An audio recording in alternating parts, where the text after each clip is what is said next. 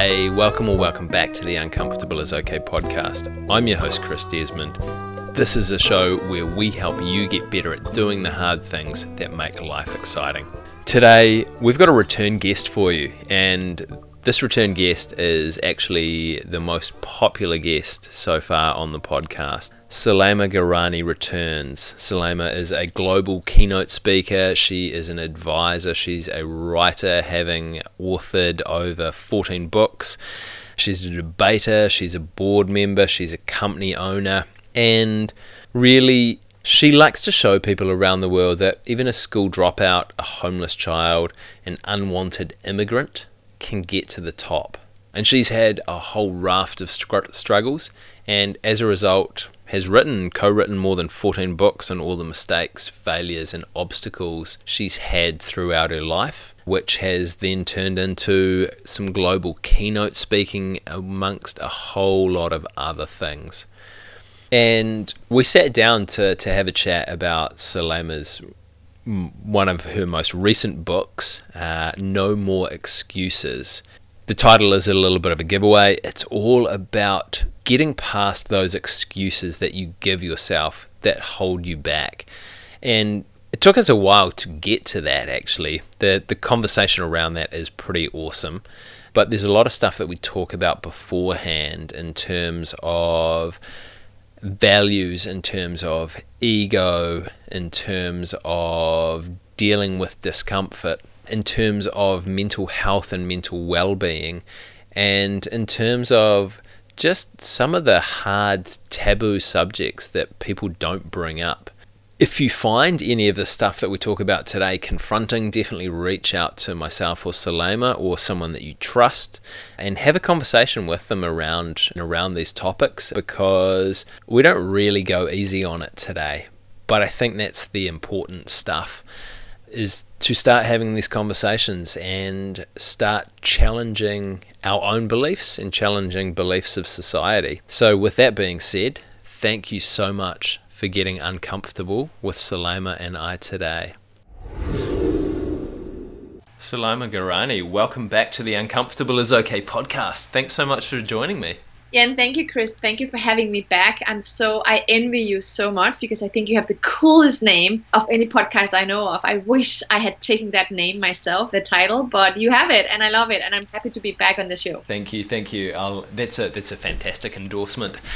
Your episode came out. It was a while ago now. It was probably almost 2 years ago, and people should definitely go back and listen to that. But in a nutshell, who is Sulaima? So I'm a speaker and an author, and I'm an entrepreneur. I like to explain myself as an entrepreneur mostly, because I hustle, I build companies. I've built 4 companies now. I love building companies. I love the struggle. I like being uncomfortable, creating new companies. And along the way, I'm also an author of, I've written and co-written 16 books now, I think, maybe 17, I'm not sure. And I speak in 35 countries. So I'm all about communication, really. And while I'm building companies, I share my struggle through my columns in Forbes, or through my books, or through my talks. And usually I speak at big conferences around the world, motivating people to allow themselves, Chris, to be uncomfortable, and teaching them to enjoy the pain that goes through life. And I had a lot of struggle in my own life. I lived in the street. I was kicked out of school in 7th grade. I was on welfare. I couldn't get a job. I struggled. My parents went bankrupt twice. My dad was an alcoholic, abusive. The list goes on and on and on. I mean, if you just think of the 50 things you don't want your son to experience in his life, tick the boxes. I will tick all the boxes off. It's awful. But I'm using myself as a case, really, that even if you have been having a difficult start in your life, even though if you might not be the smartest person with the straight A's, by knowing how to program your brain, and by knowing how to optimize whatever you have been given by God or nature or mom or whatever, how you look at it, you can do amazing things in your life. And I'm so broken. I'm broken into a million pieces, but I'm perfectly broken. You know what I mean? Like, I'm so proud of all my scars, and, I'm so proud of it. I feel like a warrior, right? I'm taking all those battles, and I really enjoy my life. It's been 2/3 pain, 1/3 pleasure. And I think I'm so amazed that I survived my own life. And I'm so thrilled that I get the chance to motivate and inspire other people through my books or through my talks or through my companies. And I think that's who I am in a nutshell. And I'm married to a guy that I met 24 years ago. He's the love of my life. I'm a mom to 2 amazing kids. And I actually didn't want to become a mom because I thought I would be a horrible mom. But it turns out I'm a great mom. I'm a great mom, even though that I didn't know how to be a mom. So I also like to talk about taboos, So that's who I am, I think, in a nutshell. And if I should use one word, it is I'm extremely hardworking. That's my number one skill. Is lots of people get great ideas, right? But I actually execute them. Yeah, there's a lot in there that I want to have a chat about with you. And one of the things I think is in regards to pain to start with. And pain's a really interesting topic. Everyone is in pain at some point, and everyone a lot of people I think have the idea that pain is a bad thing, that pain is something that we shouldn't be experiencing, and they live a life to try and avoid a lot of pain. But I really like what you said in regards to actually pain has been a really important part of your life. It's given you some scars, and it's taught you some lessons, and it's made you find out more about yourself and about who you are and what you enjoy and how you can help others. And it's a topic that we don't particularly talk about a whole lot, and as I mentioned, it's a topic that we don't particularly talk about here in New Zealand, especially as young males. How did you come to the acceptance that pain was an okay part of your life and that pain was actually a beneficial part of your life? So let me be honest, Chris. I didn't really have much of a choice. Like, my life was so painful. As long as I remember, I wasn't even 2 or 3 years old. When I remember, my first thought was, when can I move away from my parents, right? I mean, I was so young. And I didn't have much of a choice to not be in a pain, right? I mean, my life was full of pain and loneliness and really not nice. But I'm not a quitter. You don't have the options of giving up. Of course, you can kill yourself, right? But I'm not suicidal. So you kind of learn how to live with pain. And I have luckily never had physically pain besides a few operations and labor. And, I haven't had physical pain.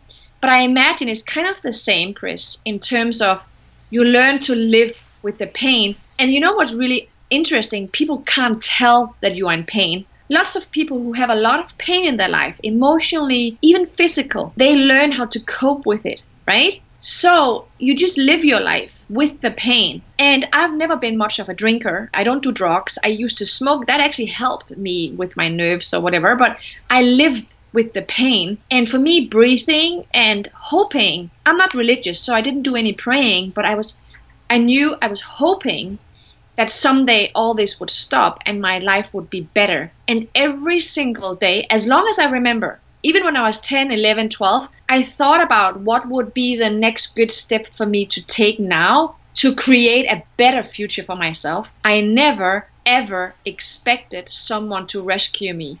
I knew that I would have the strength to go out and design a better life for myself at some point. And this is without having any mentors, any inspirational persons or people in my life. This was purely from inside.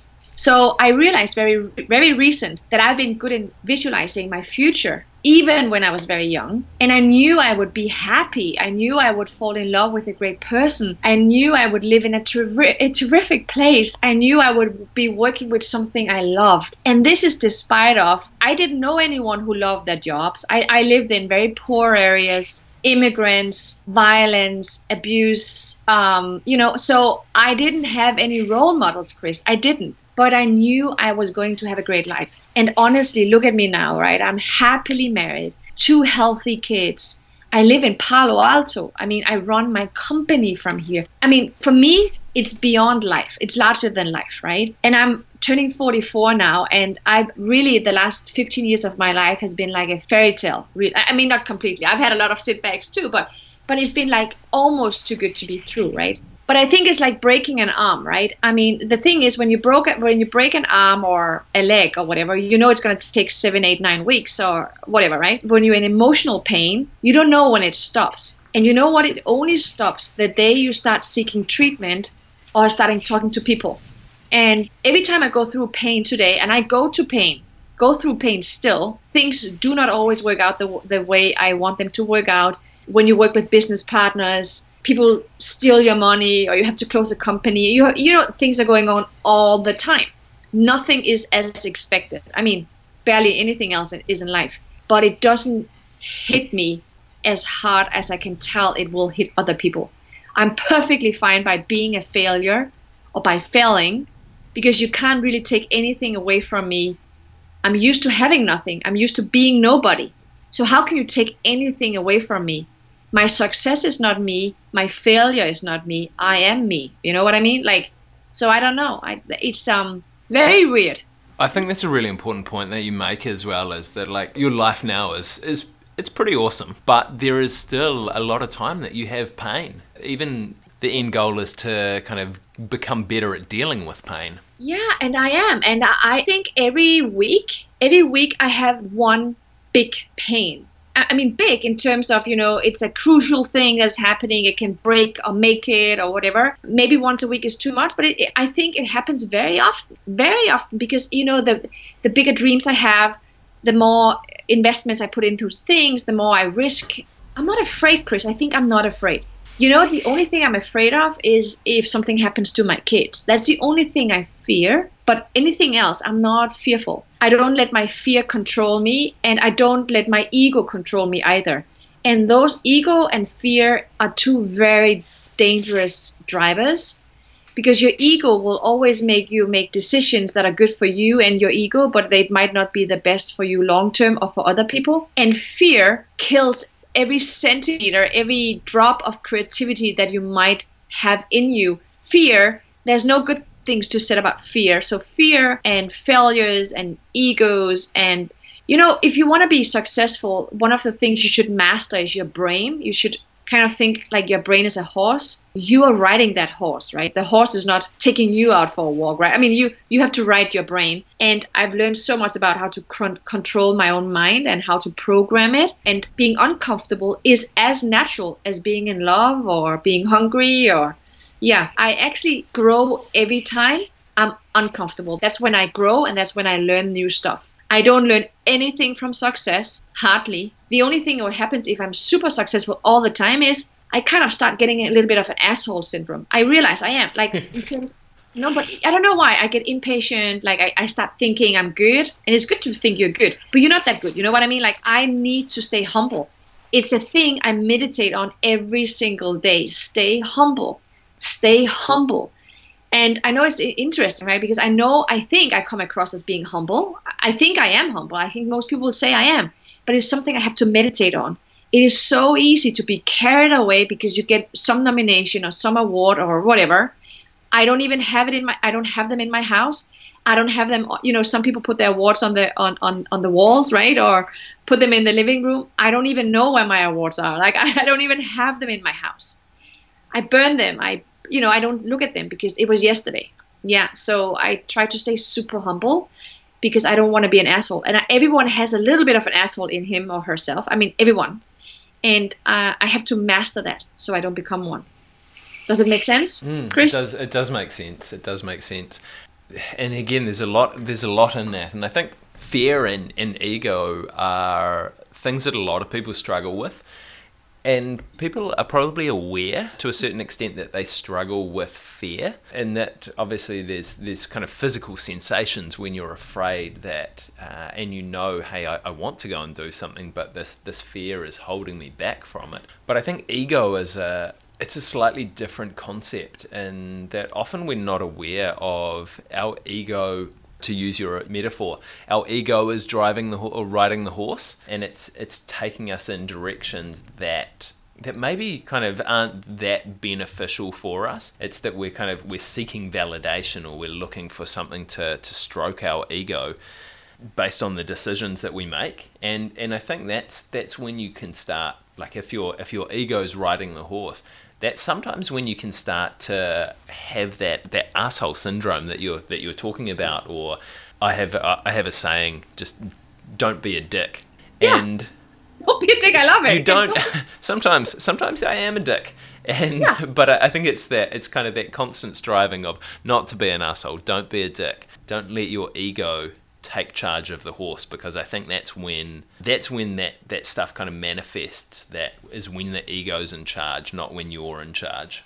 I have to say it's a very simple thing, and people usually don't like things that are simple because we are being taught that everything should be difficult. But really, everything changed in my life, Chris, the moment I stopped pushing with my ego. The moment I stopped directing my life, designing my life so that I was living accordingly to my values. And my values are something I call the 5 Fs, not the 5 FFs. So what are 5 Fs? I'll tell you.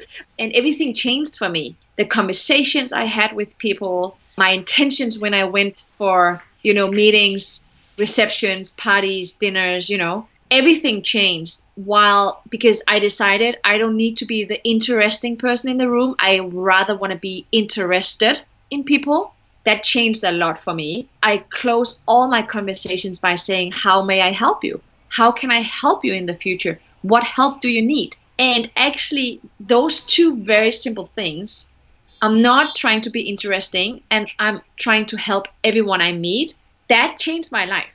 I have to say that changed everything. But if I start pushing with my ego, if I start controlling, if I start doing all those things, that is when things doesn't go well for me.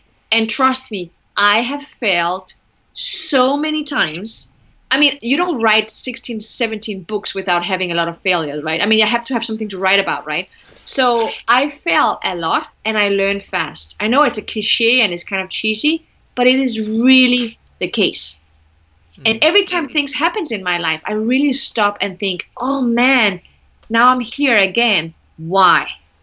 And then I do things differently, or I seek advice by people that are more experienced than I am within things. And then I really seek out people who tell me, you are being a dick for the time being. You are, like, the way you write your emails. And sometimes I get caught in a Twitter fight. I don't know if you ever do that, Chris. It's horrible. But you're busy and you just do it with your left hand and it comes out wrong and people misunderstand you. It's so easy to be caught up in discussions, and because everyone tweets whatever goes on in their life every second, right? So I really, really try to think about how I best spend my energy and how to heal and how to make sure that I'm mentally well showered. I call it the brain hygiene. And I try to be surrounded by good, positive people. I mean, that's really the recipe, I think, for what I'm doing. It's very basic. It's horribly basic, but it's really efficient for me. Like, I was having this conversation yesterday with someone as well, is that it's a lot of the stuff about looking after ourselves is from a really minimalist approach, is that actually we don't need to add a whole lot of stuff. It's doing the basics and kind of showering your brain and doing the really simple things that just make us better people. And I'm actually quite interested in, at the time you decided to drop the ego and change things, and you saw this big change in yourself, like what happened there? Was there a catalyst that caused you to do that, or was it something that had been building up over a period of time? So I don't remember. We probably spoke about this last time we spoke, but remember I was laid off from my job 3 times. That's pretty horrible. And I actually think I'm good at I thought I was good at what I was doing, and it was kind of unexpected all 3 times. And the last time I was laid off, I was pregnant. So that was really horrifying. But the thing is, when you start your own business, when you're an entrepreneur, when you have to start up completely from scratch, you have to hustle, right? You need so many people to help you. You need so much help to get into the right networks. You need people to recommend you. You need, I'm not saying that you don't need that when you are employed, but honestly, I worked for HP, Microsoft, Foreign Ministry. I mean, I work for those amazing big companies. If you call, people pick up, right? And I think that, and I was extremely celebrated because I was one of the very few female managers in my country. I'm from Denmark. I was the only brown, Moroccan, African ever, So I think, in a way, I think my ego got caught up with that. And so when I was laid off the third time, I realized, I'm doing something wrong here. And I was, right? I'm not saying I'm not saying that I deserve to be laid off. Actually, I think I did not. But I also realized that maybe I'm not that easy to work with, and maybe I should work on myself a little. Anyway, the long story very short is when you become an entrepreneur, you realize you can just not push things with your ego. You can, but less people will help you. And the reason being that I now have a global company and have been successfully running 4 companies is that I work with great teams, great people, and I don't have the need to be the smartest person in the team. I do what I'm good at. So actually, Chris, what was the turning point? I needed a paycheck. It's like I learned the hard way also, I have to say. I don't learn from gentle pokes. I need like a smash in my face. That's when I realize when I do things wrong. Sometimes we need to learn those lessons a few times before we actually understand them, that things need to happen to us a couple of times over and over before we get the message. Sometimes we're lucky and we learn quickly from the first one. Sometimes we do need, as you say, you need to get punched in the face a couple of times before you think, well, actually, no, I do need to do something different here. This isn't working for me. And also, Chris, I don't know how many of your subscribers who are looking for jobs and maybe wants to advance in their life and careers. I imagine that's a lot of them. And here's a fun thing, because I always get asked, so how to get a well-paid job, how to, raise money by investors and all that. And I said, you know what? And let me give you an example. I had a call last week. I might join a very profitable, very senior, exclusive position in a very big, like in a board for a very famous foundation, and super well paid, super high level, probably the most exclusive offer I've ever had in my life as being, a board member in. And you know what? We spoke 2/3 of the time about things I did wrong in my life. 2/3 of the time was spent on all the mistakes I've done, like for instance, learned, the asshole syndrome, right? And the headhunter couldn't believe her own ears when I talked about that I have that in me and that I need to master and control it. And she returned and said, you know what, I really enjoyed our conversations. I'm so impressed.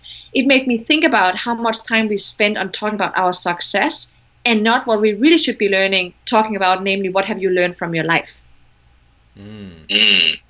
So I think hopefully this will inspire more people to say, yes, I have some very dark sides. My personality also have some things that are not nice, and just talk about it. Because if I'm your employer and I hire you, I want to know who you are like, or what you're like when you're super stressed, when you don't get enough sleep, when you don't eat healthy, when you have no time to exercise, when you are having a disagreement at home. I want to know who you are. How can I support you when you're going through hell? That's really cool. And that's a challenge for a lot of people. I know from interviewing people for jobs before, like the standard response to what are some of your shortcomings is, sometimes I take on too much work. Sometimes I say yes too many times, which is the very standard, rather than kind of talking about these challenging parts of ourselves, because they're quite confronting for us to face ourselves, which I think it probably ties back into how you need to get punched a few times before you start addressing these things. And it's really fascinating to me. Like, a lot of us are able to acknowledge it in ourselves, but it's that sharing of these kind of darker places of ourselves and these things that we don't particularly like that is really difficult and really uncomfortable. And I think, like, I'd love to hear your thoughts about what you think about that. But some of the things for me is sometimes the sharing of them is, again, because we're letting our ego drive us, and we don't want to lose face in front of people that we kind of perceive as high level. But also sometimes it's because we haven't figured out a solution to that yet. So we don't want to share it and just kind of admit that we're in trouble and we can't sort it out ourselves just at the moment. Yeah, because we think it's embarrassing, right? But I don't know about you, but I really appreciate to have conversations with people, deep conversations, right? And conversations that matters, right? And I'm super addicted to having meaningful conversations. And I like leaving a dinner thinking, oh man, that really touched me, or that inspired me. Or I think by opening up myself, I think most people feel like the urge to share yourself. I mean, we always wanted a third child, and for some reason, both times we were pregnant, both of the babies didn't survive. I mean, and this is very recent. I mean, the last few years. And I think I was very public about me, you know, like I really want a third kid, and we are like working on it. And when it failed both times, it was tragic. It was a tragedy, right? And the newspapers brought it, and it was like kind of in the public eye. But the thing is, I found out that so many couples, men and women, have been through the very same thing. And apparently this is a taboo. Chris, I had no idea losing a baby was a taboo. How can that be a taboo? It's nature. How can that be a taboo? I don't feel embarrassed. I didn't do anything wrong, right? It's nature. And the thing is, I don't get it. Why are we hiding those things, like the things I've been through in my life, from everything from sexual abuse by a family member to my dad who drank way too much, and me, you know, living in the streets and being in children's homes, foster care. Should I be ashamed of that upbringing? Listen, that is my book, you know, that is my DNA, that is my life. And I have decided to make the best out of my life. And by sharing, Chris, by sharing this pain, it doesn't feel heavy for me to carry it. Back to your point, men and women should find a safe place to talk about things. Your soul is not made for carrying those things, all that load by itself.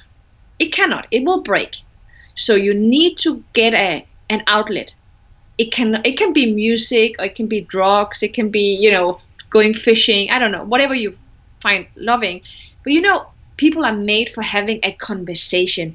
We die earlier. We have bad health if we don't have good friends. So as a Dane, the happiest nation on earth, make sure you have good friends. You don't need many, but just one good friend, really, that you can talk to honestly without being ashamed. It's funny that we talk about also a little bit of shame. As a woman, even from a Scandinavian country, we grow up a little bit thinking that we should be shameful of being sexual active, or shameful of having ambitions, or shameful of we want to go back to work after having a baby. You know, those shameful thoughts that we grow up with, and I think is universal for most women and men. I think men have their own thing that they're shameful of. Shame is a punishment that I don't like at all. People sometimes say to me, you should be ashamed of yourself if I talk about taboos. I'm like, actually, I'm not ashamed. I refuse to be ashamed, Chris. Again, that's very, very cool.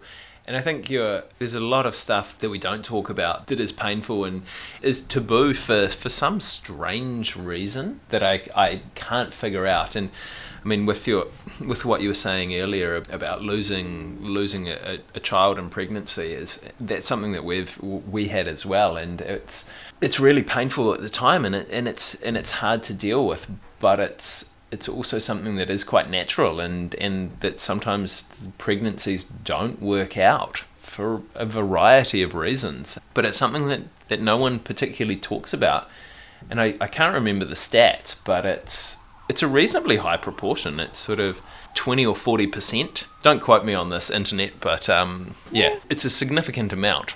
But no one talks about that because there's that sense of shame around it. And I think it's by having conversations that are deeper with friends or with people on podcasts that you then put out onto the internet, that we start to train ourselves out of holding on to that shame, holding on to that guilt around just parts of our life that make us who we are. I mean, the social pressure on men and women, you know, it's so easy just to say that there's a social pressure on women. But, you know, I have a son, right? And I want to share a moment with you because, you know, I'm a UN Women Ambassador Advisor. I'm on so many foundations that are supporting helping women. My latest business here in the US is about women. You know, I understand women really well, and I love helping women back into the workforce, or, you know, all those things. But listen, Chris, at some point, my son, I think this is 2 years ago, he's 11, and out of nowhere, he just said, Mom, listen, it's time for you to start saying something nice about boys too. And I said, but I am.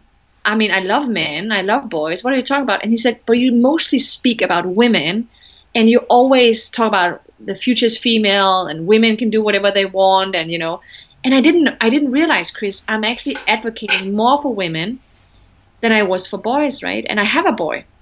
And that made me stop for a moment thinking, hey, actually I'm assuming that women are having a more difficult life than men.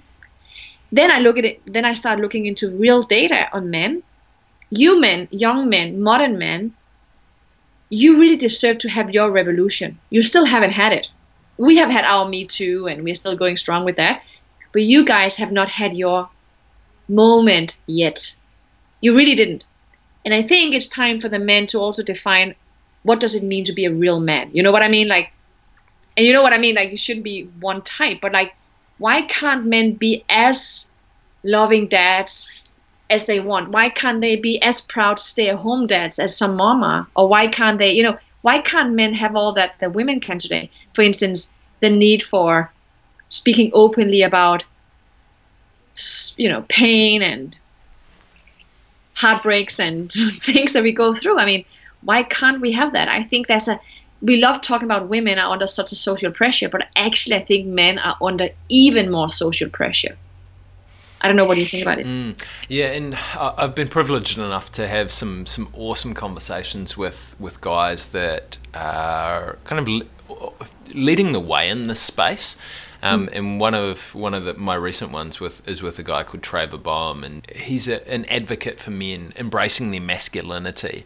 And that's not kind of your typical sort of Marlboro man sort of masculinity, but it's embracing the pain, and it's about figuring out who you are. But it's also about embracing the fact that you're strong, you're fit. Well, hopefully you're fit, and embracing those masculine qualities that we as guys have, that sometimes we get told the message that actually it's wrong to have them, which is really quite confusing, especially for young guys. So I think and one of the things that he says is that hurt people, and for young guys especially, that kind of don't embrace their masculinity and haven't figured out who they are, or had help to figure out who they are and kind of what it means for them to be a man. There's a lot of pain associated with that, and as we talked about, sometimes the outlet for that pain is suicide,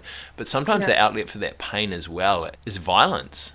So it's rape, it's mass shootings, it's killings, it's going down that track. And I think it's important for you as a female leader to talk about that stuff, but it's also really important and I think the way forward is for men to talk about this as well, and for men to have these conversations within themselves. And stereotypically, it's not something that men have been particularly good at or particularly comfortable with.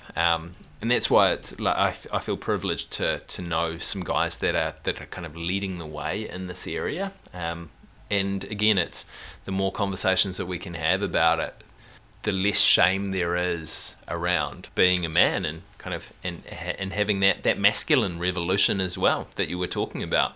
So I was in San Francisco a few weeks ago, and I talked to a producer of documentary movies on men and manhood and all that, and he told me that the root cause of a lot of mass shootings in the U.S., one was very close by just a few weeks ago in Gilroy, and we were supposed to go there that Sunday, and we changed our mind. So for us, that was a close thing, I mean, that was a little bit too close. But he told me that a lot of those mass shootings apparently comes out of I wouldn't say anti-women, but they have been hurt by women. They don't, like, it's fundamentally something with men and women, that relationship that hurt them some way. And he told me, I don't know if this is scientifically documented either, but I find the narrative is interesting. He said, listen, Soulaima, you have a son. If you want him to grow up as a healthy young man, you know what you should try to impact? And I know this is not going to be easy for you, but you should try to impact that his first girlfriend is a nice girl that breaks up with him in a nice way. Because apparently the first love, I don't know, Chris, do you remember your first love? Yep. Yeah? Was that a good or a bad love? Overall good. Overall good. Yeah. Okay. Yeah, it's actually important. When I think about my ex-boyfriends and my husband today, they all had ex-girlfriends before they had me. We were very young at that age though, but they had ex-boyfriends. I had one for 5 years before I had Brian, so I committed myself very early to two amazing men, not at the same time, of course, but but he had a very stable relationship with a young girl before he had me as well, and we were like only 16 years old that time, right? And with Brian, he had a long-lasting relationship from he was 15 or 16 with another girl, and we met when he was 18 and I was 20.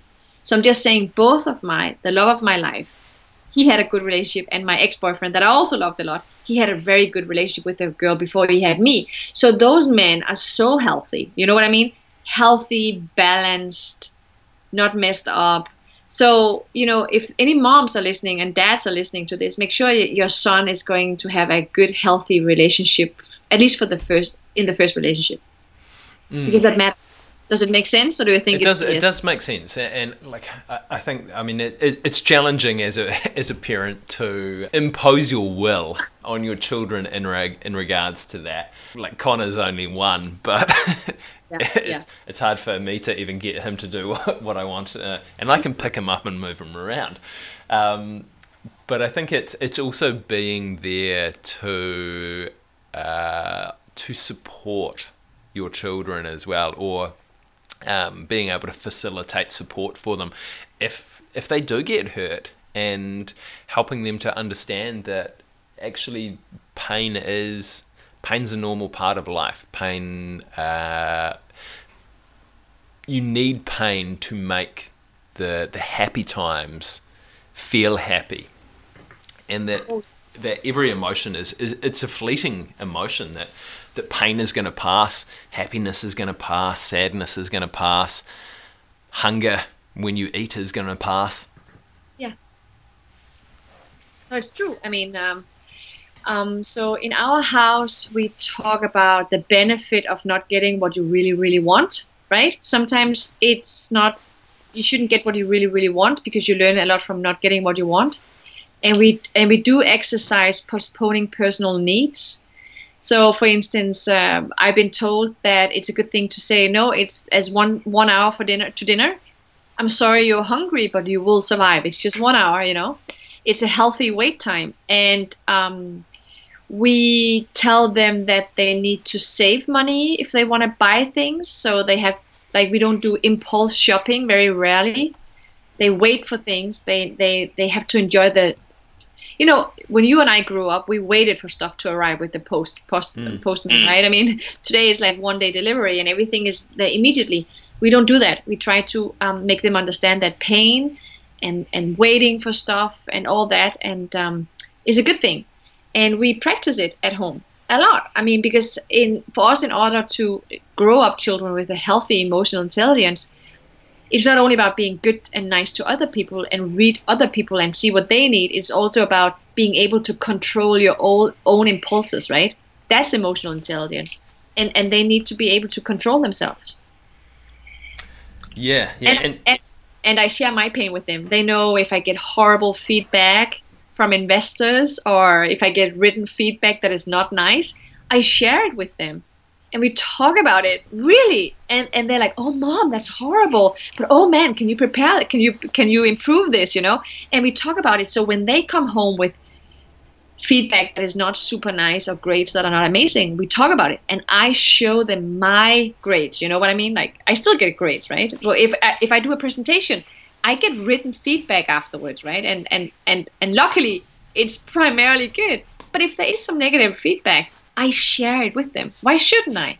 Yeah, and I think that the negative stuff is what we learnt the most from. That's been kind of a theme of this conversation so far. It's that hard stuff is where we learn. Is the positive stuff is nice and it's good to have, but we don't always get the opportunity to learn and improve from it. which we have a responsibility to do. So I think that's kind of a nice segue to talk to move in to have a chat about your book, No More Excuses. And I realize we've been talking for 40 minutes already before jumping into this. But you're super fun to talk to. Like, where did the concept for the book No More Excuses come about? So, I meet a lot of people just like yourself. And apparently a lot of people think I'm so brave. And some people even think I'm super lucky. That's the point where I can't stop laughing, because honestly, I am everything but lucky. But and they think, that I live such an exciting life. I live in an exciting area of the U.S. I've lived in 4 countries. I've done so many great things, and they keep saying, "Oh, I wish I was you." First, I always say, "Are you sure you really want to be me?" Because then you have to go back and go through all the things I've done to become who I am, right? Number 2, I always ask them, "So what is your dream?" And they will say, most people have a life dream, something that they would love to implement or execute or do or build or share or whatever. And then they always come up with an excuse in terms of, "Oh, but the timing is not right. I don't have the money that I need. I don't have the competences. I don't have the energy." The list goes on and on and on, and I've heard it all. And every time I hear those excuses, I'm like, stop it. Everything can be done, even if you have no arms, no legs, no money, no competence, no knowledge about how to move to Uganda, right? And open a school. If that's what you really want to do, we will find a way. It's all about using, a method, a strategy, and plan it, and get the right people engaged at the right time in the process, really. And I'm a master in execution. I was just rewarded. I don't know, Chris, if you know that, but for the first time ever in history, a woman at my age, African Danish, is nominated as being a Thinkers 50. And I'm actually up against the founder of LinkedIn, so it's a pretty big thing. And I'm shortlisted, but I will know that in November if I receive that. It's like the Oscars of thinkers. But and I'm nominated, Chris, in the category execution. And that is, you could also be nominated as a talent or whatever. I don't want to be a talent. I rather want to be an executor. You know what I mean? Like that's something I really treasure. So I'm all about execution, but I don't hear execution. I hear excuses, and I think that's sad. And so that was the motivation of writing the book No More Excuses. Was I argue and I take you through all the excuses in the world that you can come up think of, and they're in the book, and I will tell you why that should not be an excuse. That's a very short version of why I wrote this book and why I'm actually giving it away for free, really. So because I think it's time for us to realize that life is now. We only have this life. We only have this moment. And I just hate to sit next to a person at a dinner that is bitter, jealous, and all the worst possible things you can think of. It's so sad to see a soul suffering because that person is too afraid of living out his or her dreams. I think it's a waste of good life. And I'm so saddened by seeing the amount of people who are afraid of being afraid. They rather stay in what they don't like, and instead of being uncomfortable for a period of time and really reach that level of happiness that is just around the corner if you dare to take the first step into being uncomfortable.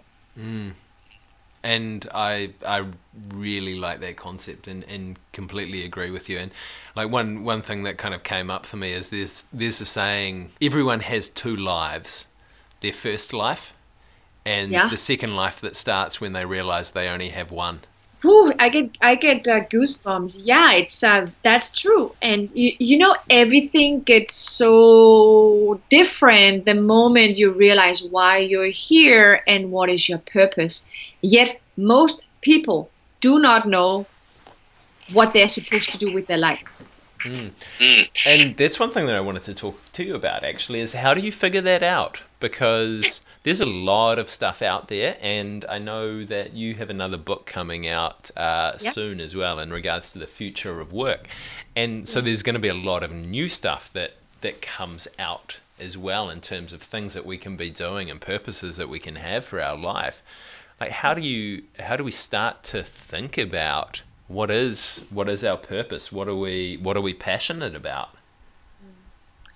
First of all, you will need to have an honest conversation with yourself. And I'm saying this with purpose because we're lying to ourselves. Every morning when we wake up, we think that we should be living in a certain way. And I'm saying this living in US, where the fear of living in the streets or being homeless does exist.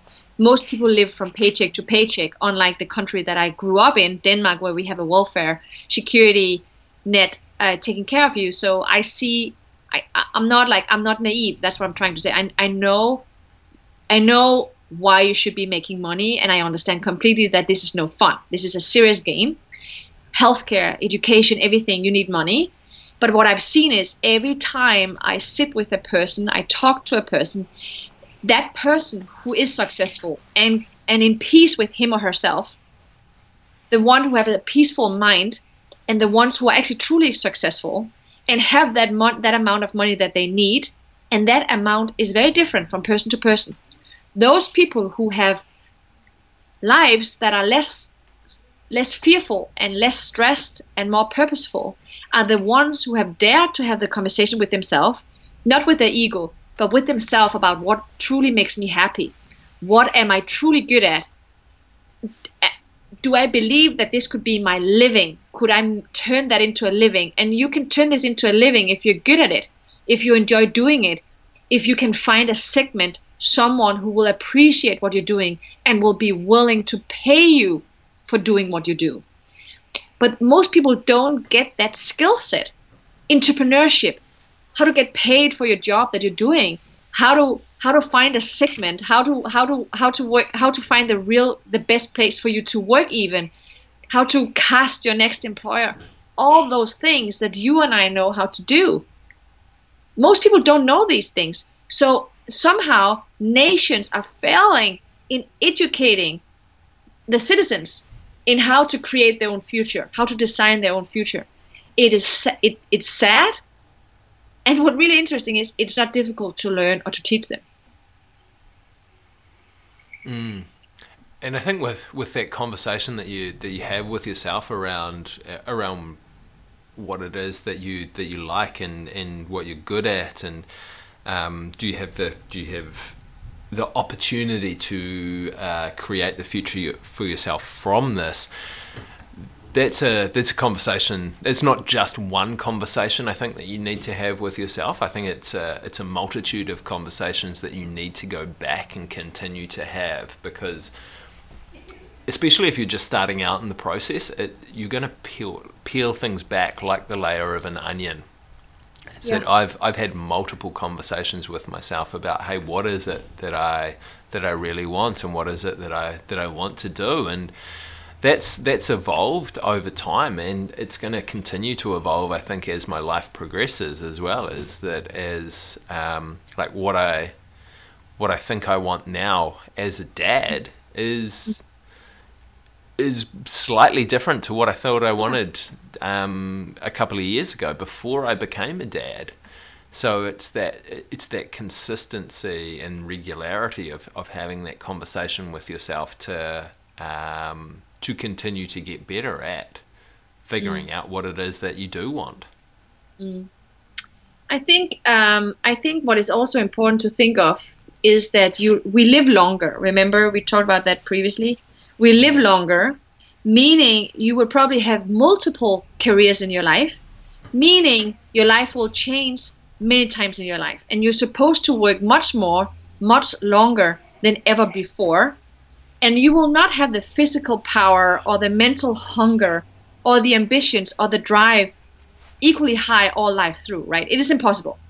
So throughout your life, you need to stop and think, how and with what am I going to work 5 years from now? What is going to hit my industry How is the outlook looking for the area that I'm living in, right?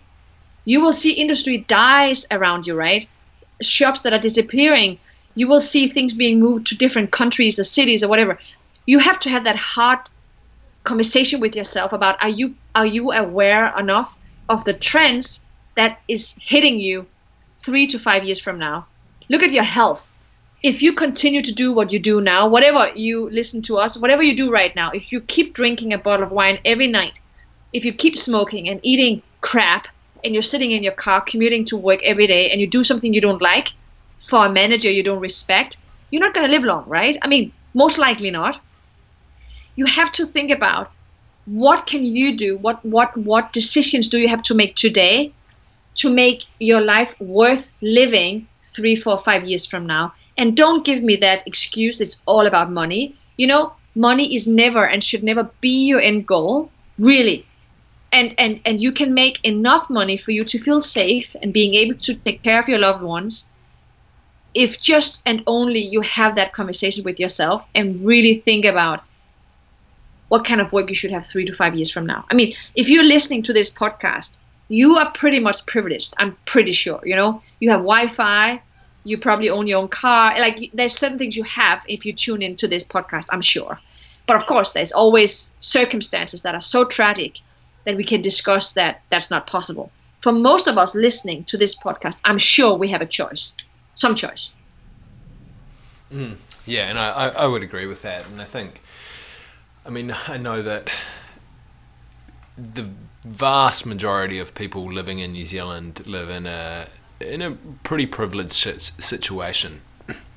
And that's not to say that there aren't hardships in their lives, but for the majority of people, we live in a pretty privileged place, and I think that's probably the case also in the US and in Denmark as well, is that the majority of the population is very privileged. As we speak right now, there's a woman in Uganda who's walking 10 miles a day just to bring water back, and she's hoping for not being raped on that trip today, right? Yeah. The change in perspective is really interesting when you start to think about it from that point of view. And one of the excuses that I wanted to discuss with you was, especially like change is hard, and it's uncomfortable. But you talk about the concept of the art of being an amateur. Yeah. Which is a nice way to think about change. Can you describe that for us? I mean, I love the fact that you picked this out. So I very often, when I talk to people about what they want to do in their life, they want to become some kind of an expert. They want to come to some kind of a plateau where they're like being paid and comfortable, right? And knowing what they're doing, where things are not too hard and when they can start enjoying life. That's kind of what they aim for, right? That's like kind of the end goal, right? That's when they consider themselves as successful. Me, on the other hand, I find myself most alive, most successful every time I allow myself to become an amateur, doing things I have no clue how to do. And every 7-10 years in my life, and I've done this for the last 30 years, I've given myself big changes, right?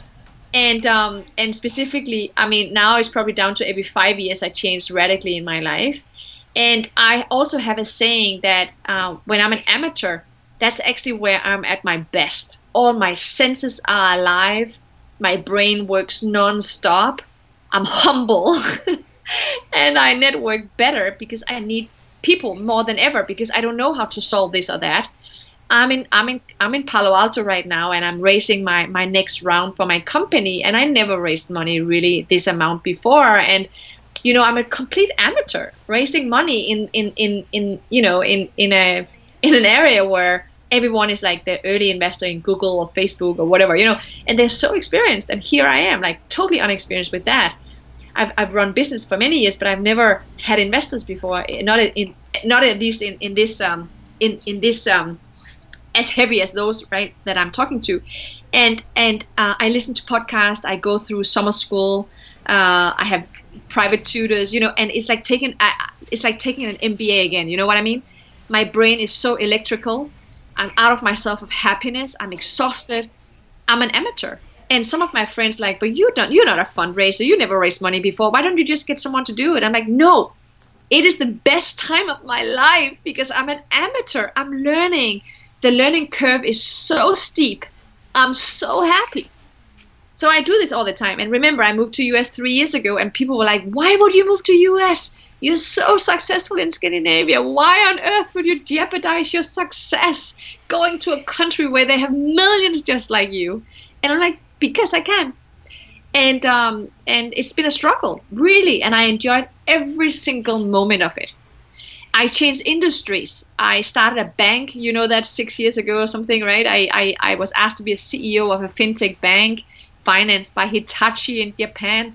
I don't know anything about fintech. I spent 3 years. I love it. It's my DNA. I allow myself to do something. I have no clue about how I'm going to do that. And it's the biggest privilege in my life.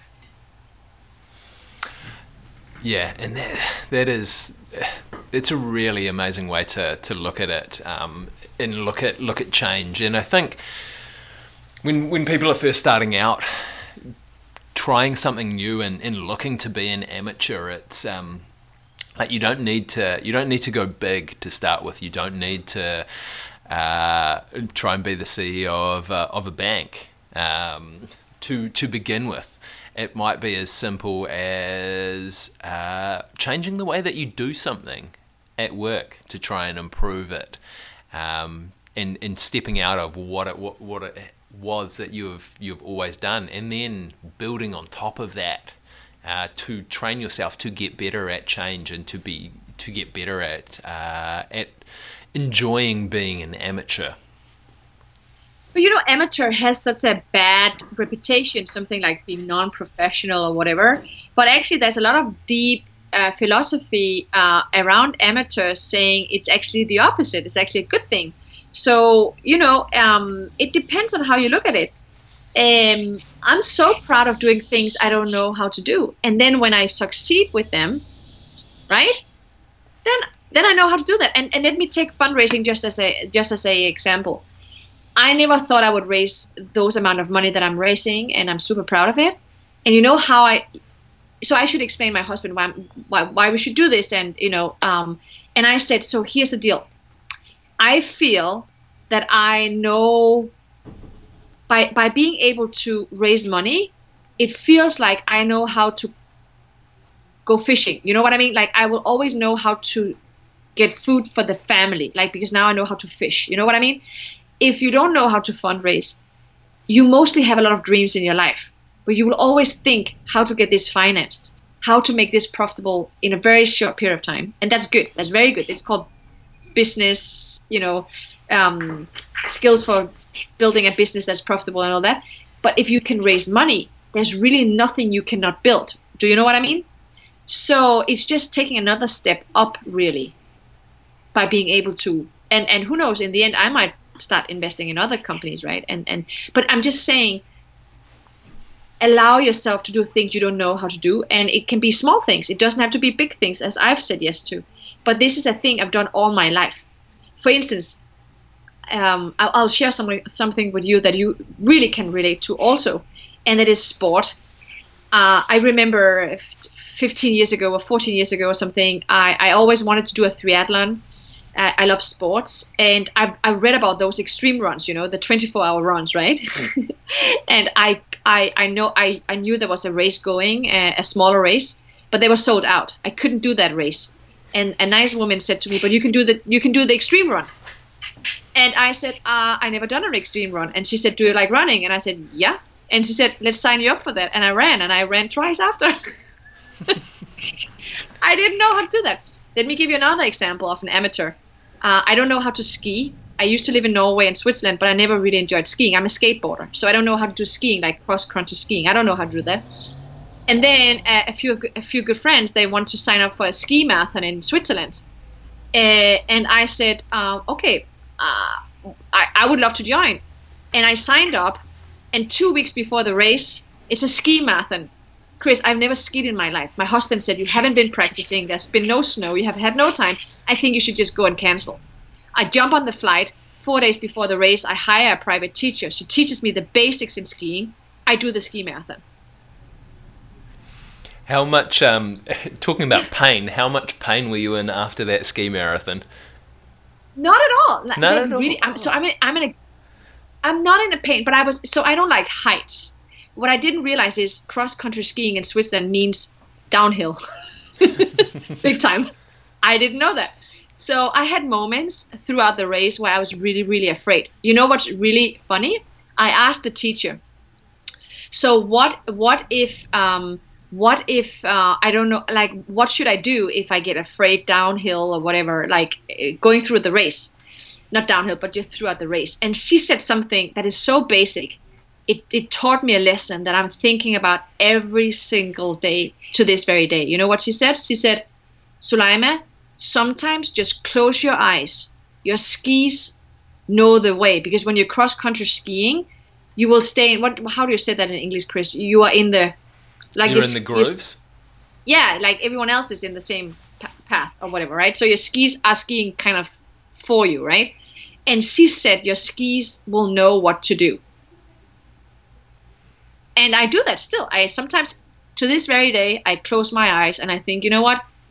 My life will not let me down. It invested too much in me. It's going to be great. It's going to be fine. And I think about the skiing still. Mm. Yeah, that's a good analogy to think about it with. And I mean, you shouldn't close your eyes when you're downhill skiing. You know what I mean, right? But I do.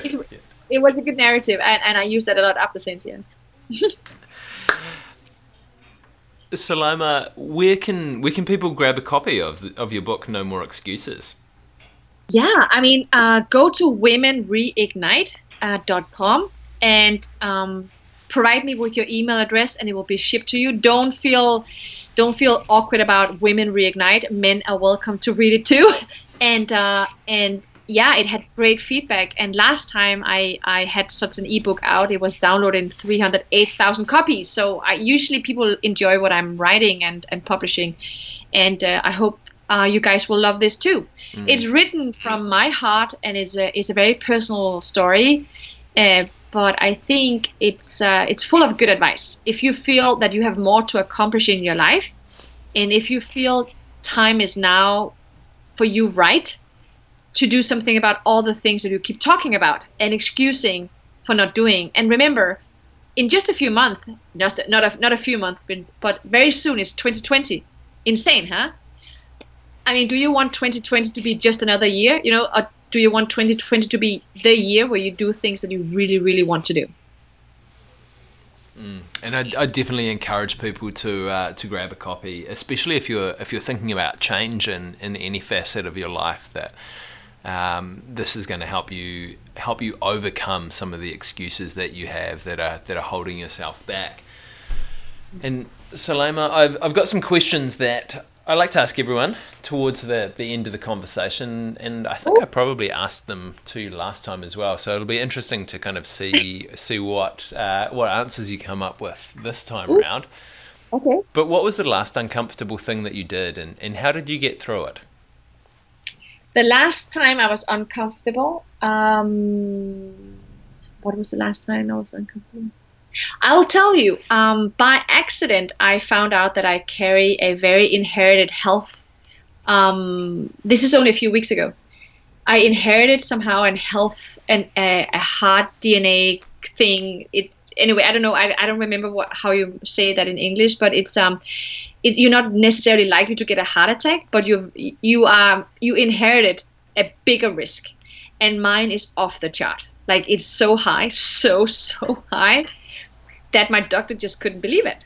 And I'm young. I think I'm really healthy. I live healthy. I'm not stressed. I do all the right things. She was super surprised. And this is something a lot of people, by the way, carry, and we don't know. And it made me super uncomfortable. I'm so happy for my life. But for a few seconds, I felt super afraid.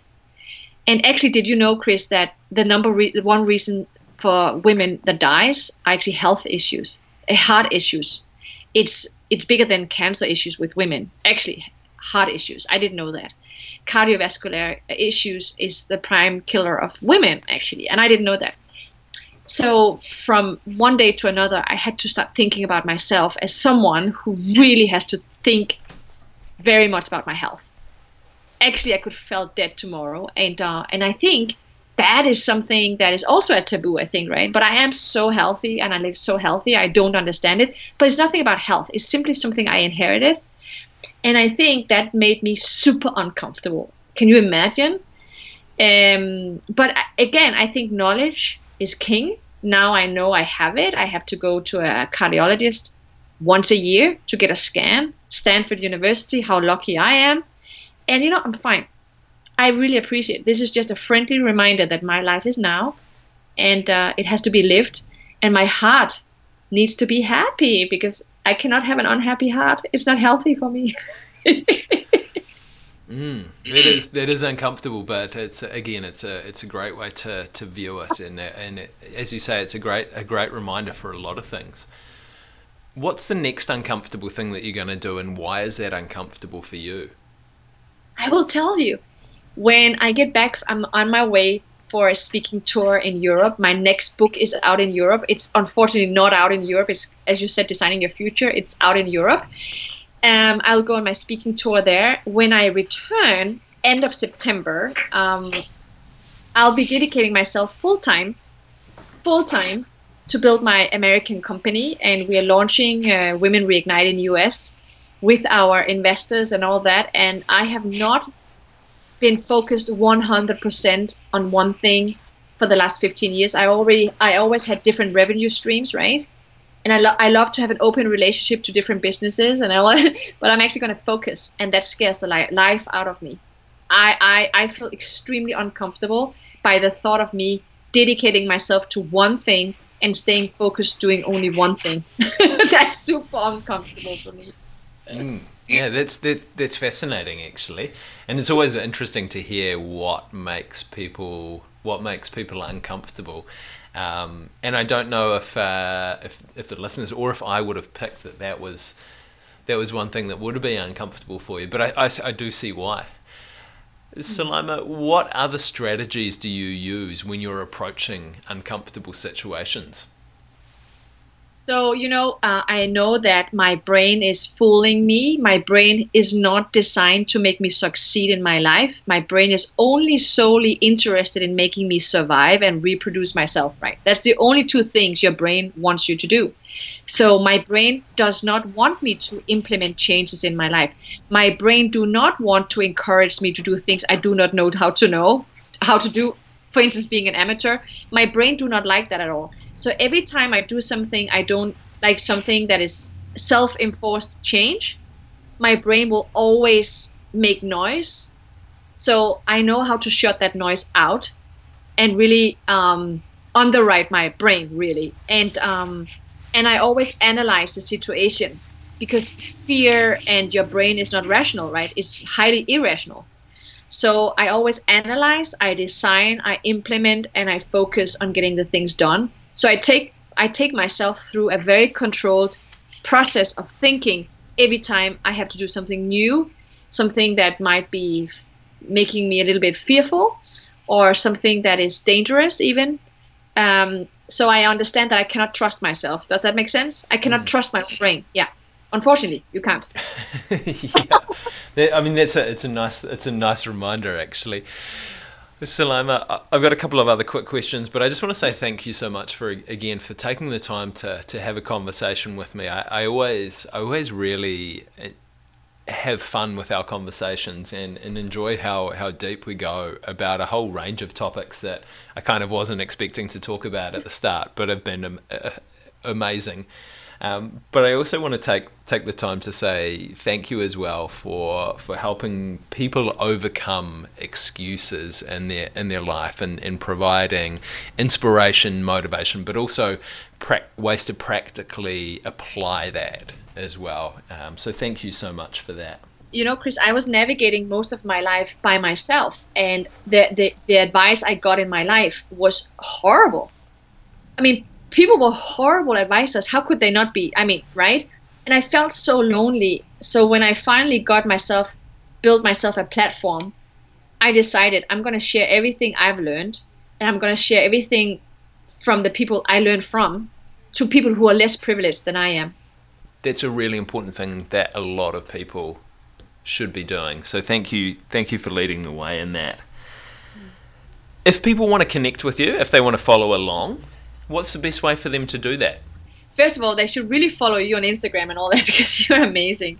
Yeah, no, I really enjoy your updates. It's so motivating. So, of course, I'm a social media addict, right? Soulaima Gourani is probably, I think I'm the only one with that name, and I'm on Twitter, my name. I am on Instagram. I am on Facebook. I'm on LinkedIn. Yeah, I'm everywhere. So if you look carefully into the transcript probably of this podcast, you will find my name. And Soulaima Gourani is really, if you type that in any social media platform, you will find me there. And I share so much. Like, I'm so productive. I share personal things. I share a lot from my friends that are amazing, and I ask a lot of questions. So if you like to follow someone who's highly engaged, you will probably enjoy following me. So, but Chris, I really, I said that from the beginning when we spoke today, that I love how you just share and share. I really enjoy your social media content. Thank you, and I would very much encourage people to follow along with you for a lot of great content. Final question for you: do you have a challenge to leave me and the listeners with this week? Yeah, and that is, what is the biggest lie that you keep telling yourself?